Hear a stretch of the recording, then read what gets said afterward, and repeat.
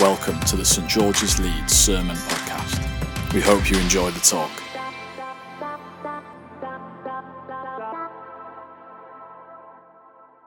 Today's reading is taken from Luke chapter 1, verses 39 to 56. At that time, Mary got ready and hurried to a town in the hill country of Judea, where she entered Zechariah's home and greeted Elizabeth. When Elizabeth heard Mary's greeting, the baby leapt in her womb, and Elizabeth was filled with the Holy Spirit. In a loud voice, she exclaimed, "Blessed are you among women, and blessed is the child you will bear. But why am I so favored that the mother of my Lord should come to me? As soon as the sound of your greeting reached my ears, the baby in my womb leaped for joy. Blessed is she who has believed that the Lord would fulfill his promises to her."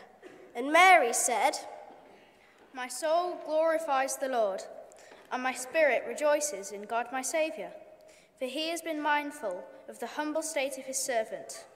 From now on, all generations will call me blessed, for the Mighty One has done great things for me. Holy is his name. His mercy extends to those who fear him, from generation to generation. He has performed mighty deeds with his arm. He has scattered those who are proud in their inmost thoughts. He has brought down rulers from their thrones, but has lifted up the humble. He has filled the hungry with good things, but has sent the rich away empty.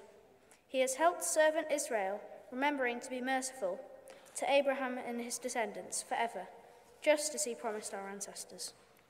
Mary stayed with Elizabeth for about 3 months and then returned home. This is the word of the Lord.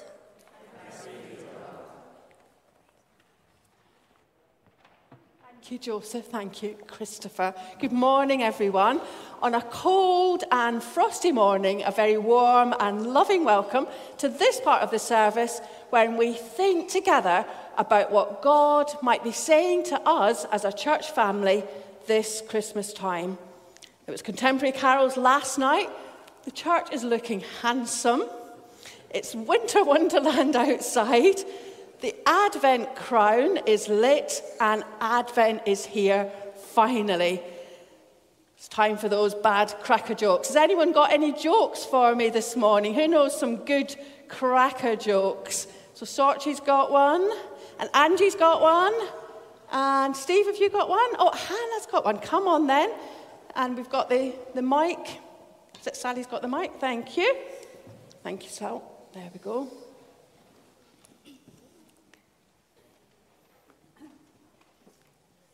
What do you say to the man who stole an Advent calendar? I don't know. What do you say to a man who stole an Advent calendar? Your days are numbered. Boom, boom.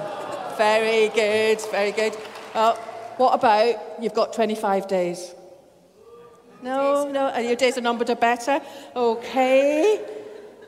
Who's got this one? I think that's you next. Okay.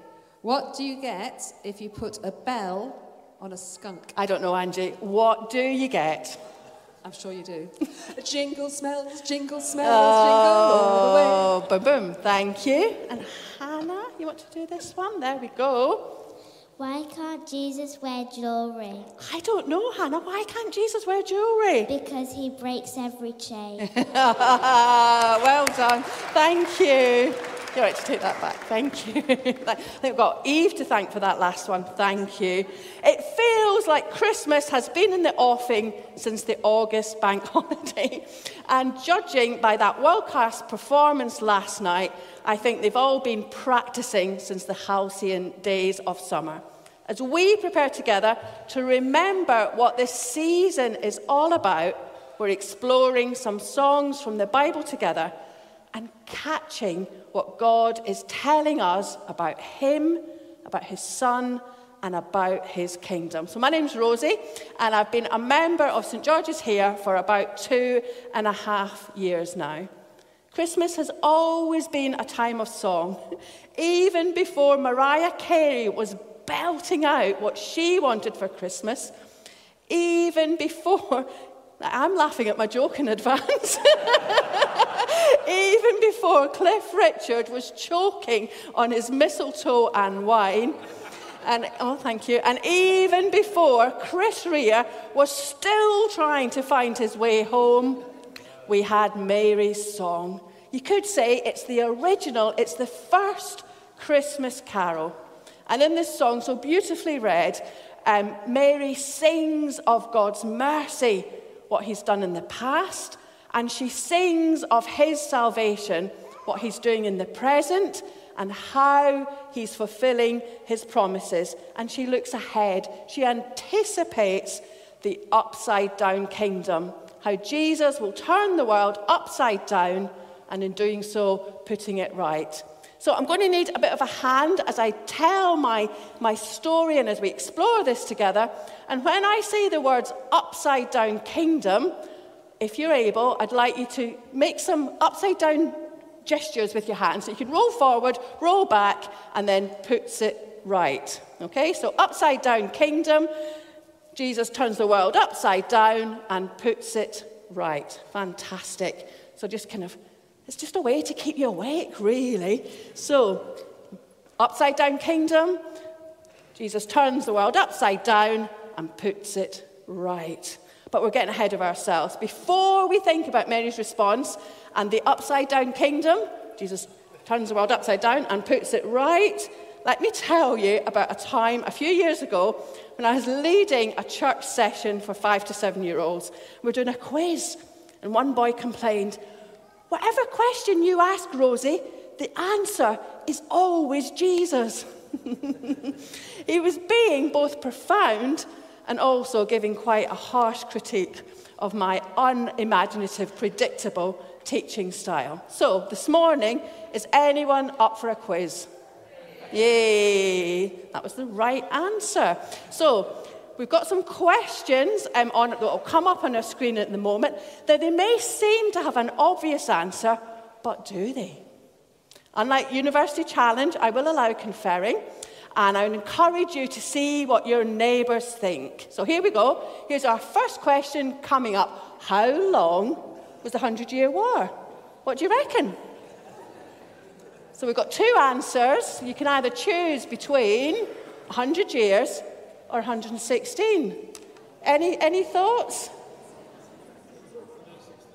160. Let's have a look. Which was it? 116 years. Okay, well done if you got that right. Our next question, what was the UK's first motor? What do you think before we put the answers up? So let's have a look at our answers. We've got the M1 or the M6. So it was the M6 because it was named after the A6. The M1 came later. Okay, so I reckon you'll all know this one. Our next question, where is Leeds Castle? Is it in Kent or West Yorkshire? I think we all know that one. And I think we might know the next one as well. Where is Bolton Abbey? If you don't know that one, So the answers we've got are Lancashire, where Bolton is, or North Yorkshire. Which one is it? Fantastic. Our next question, here it comes. What colour is the Red Sea? Yeah, let's have a look at the answers. Is it blue or is it red? I don't actually know, but I'm just assuming it's not red. Yay, there we go. Okay, thanks to Lydia for this next question. What's the weather like in Chile? Let's have a look. Is it roasting hot or a bit chilly? A bit nippy. And here's another geography one. Where is Warwick University? Oh, very good, Claire. Very good. So our two answers, is it in Warwick or is it in Coventry? There we go, it's in Coventry. Well done if you got that one right at home. And our last question, what does a king look like? Oh, the answer's always, so let's have a look. What does a king look? Could look like Prince Charles or could look like Jesus. Okay. So don't want to labour the point too much, but the obvious answer was never the correct one, except perhaps for chili. I think it could possibly be roasting hot and freezing cold on the same day. It's such a long, big country. So what was the expected answer wasn't the correct answer. And Mary's song, the song that she sings, is perhaps not the song we might have expected from a young girl. She's just found out, well, she knows already that she's a virgin. She's not been long visited by an angel. She's been told she's pregnant, and now she's visiting her, quite frankly, ancient cousin, who also shouldn't be pregnant. And at least Elizabeth was married, albeit to the currently not very chatty Zechariah. And you can read about his fate earlier in Luke's Gospel. But as an unmarried pregnant girl, according to Jewish law, Mary faced the threat of being stoned. She would almost certainly have been publicly humiliated, ostracised by her community, sent to Coventry or Warwick University, if you prefer. Matthew's Gospel tells us that Joseph recognised all this and was planning to call off the wedding quietly and discreetly, so that Mary wouldn't be exposed to such public humiliation. Joseph wanted to protect Mary, and Mary needed that protection. But Mary's song isn't about how everything was doomed. I think we might have allowed Mary a song of woe. Woe is me! All these things are happening. A song of confusion. What on earth has happened to me? What on earth is going on? The song she sings is not the obvious song. It's almost the opposite to what we might have been expecting. She sings, "My soul glorifies the Lord, and my spirit rejoices in God my Saviour." And her song points to the upside-down kingdom, that Jesus would turn the world upside down, and in doing so, put it right. Our view of Mary is also turning around, looking afresh, as I have been in preparation for this. I'm not quite sure that she's the quiet, submissive, meek girl with a holy womb that we seem to have created and that we see in European Renaissance art.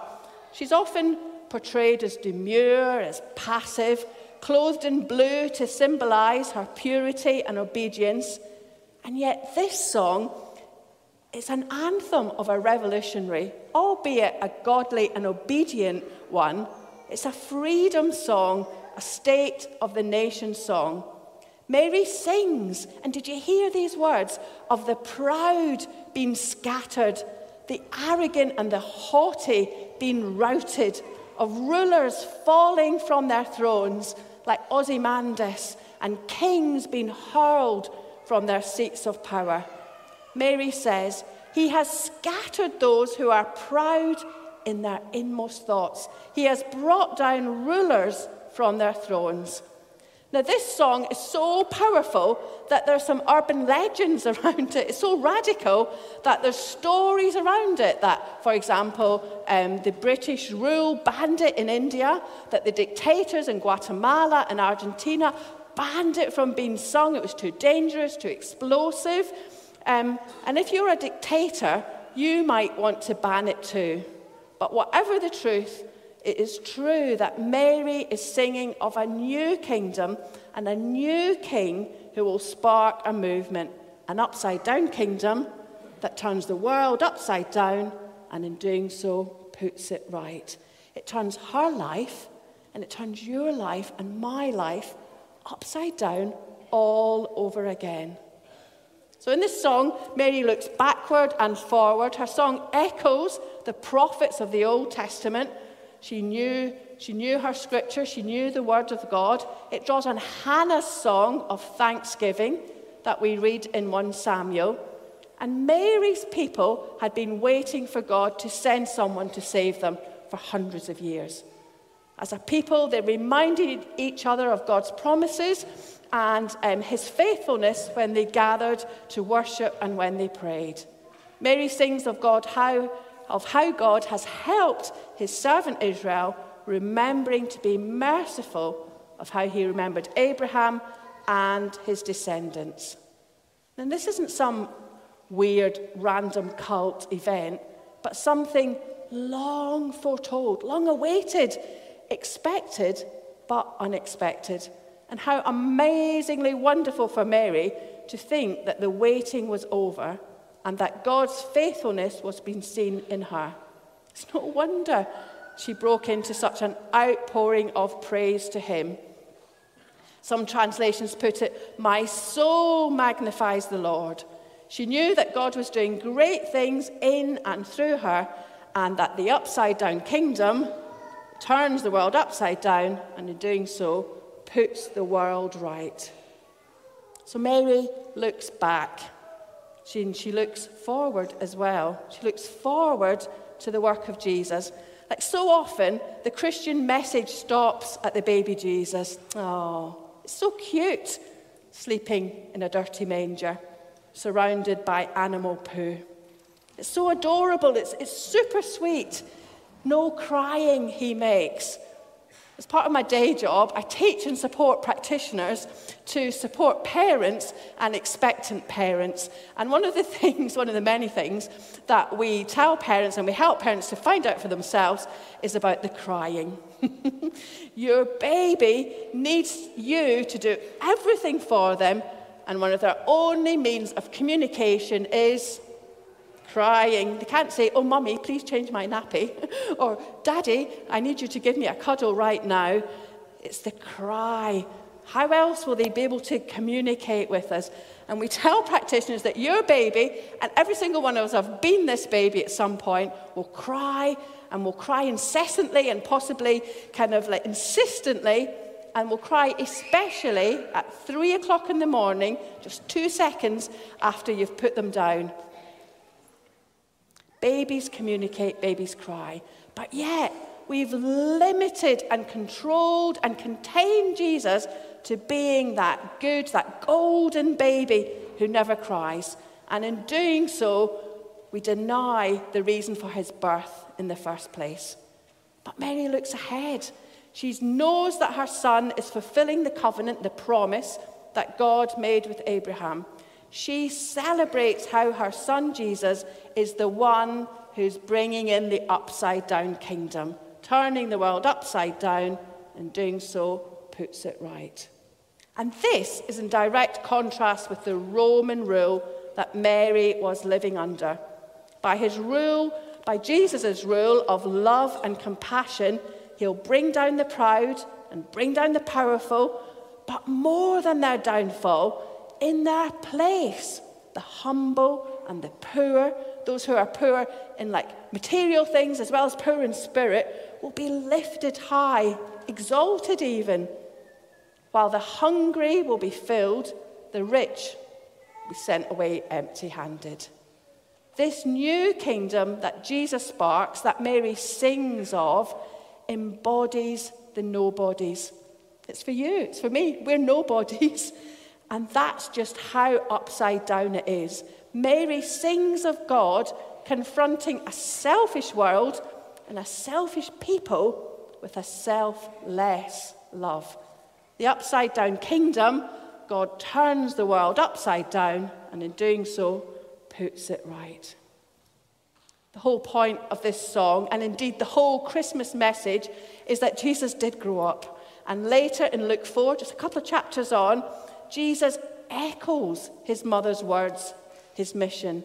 The reason why he came into this world as a baby, when he says, "The Spirit of the Lord has come upon me, because he has anointed me to proclaim good news to the poor, freedom for visitors, freedom for prisons," so I do a lot of prison visitor work, freedom for prisoners, recovery of sight for the blind, and to set the oppressed free.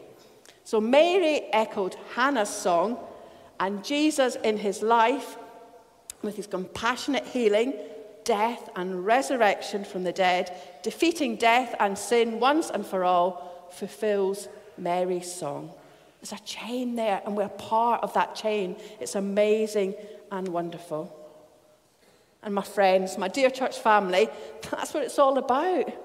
It's not about the busyness and the Christmas markets and the presents and the lights and the tree looking lovely and gorgeous and handsome. And yeah, I love to receive gifts and I love to give gifts, but we don't have to be bah humbug, and neither is Mary and neither is the Bible.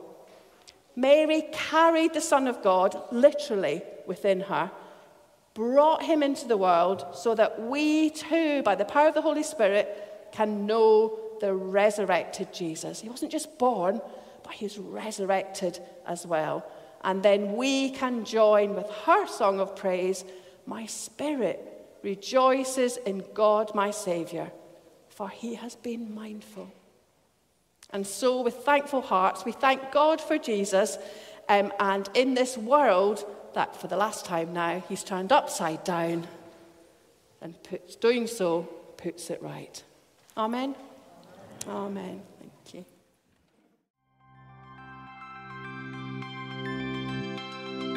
Thank you for listening to the St George's Leeds Sermon Podcast. For more talks or information, visit stgs.org.uk.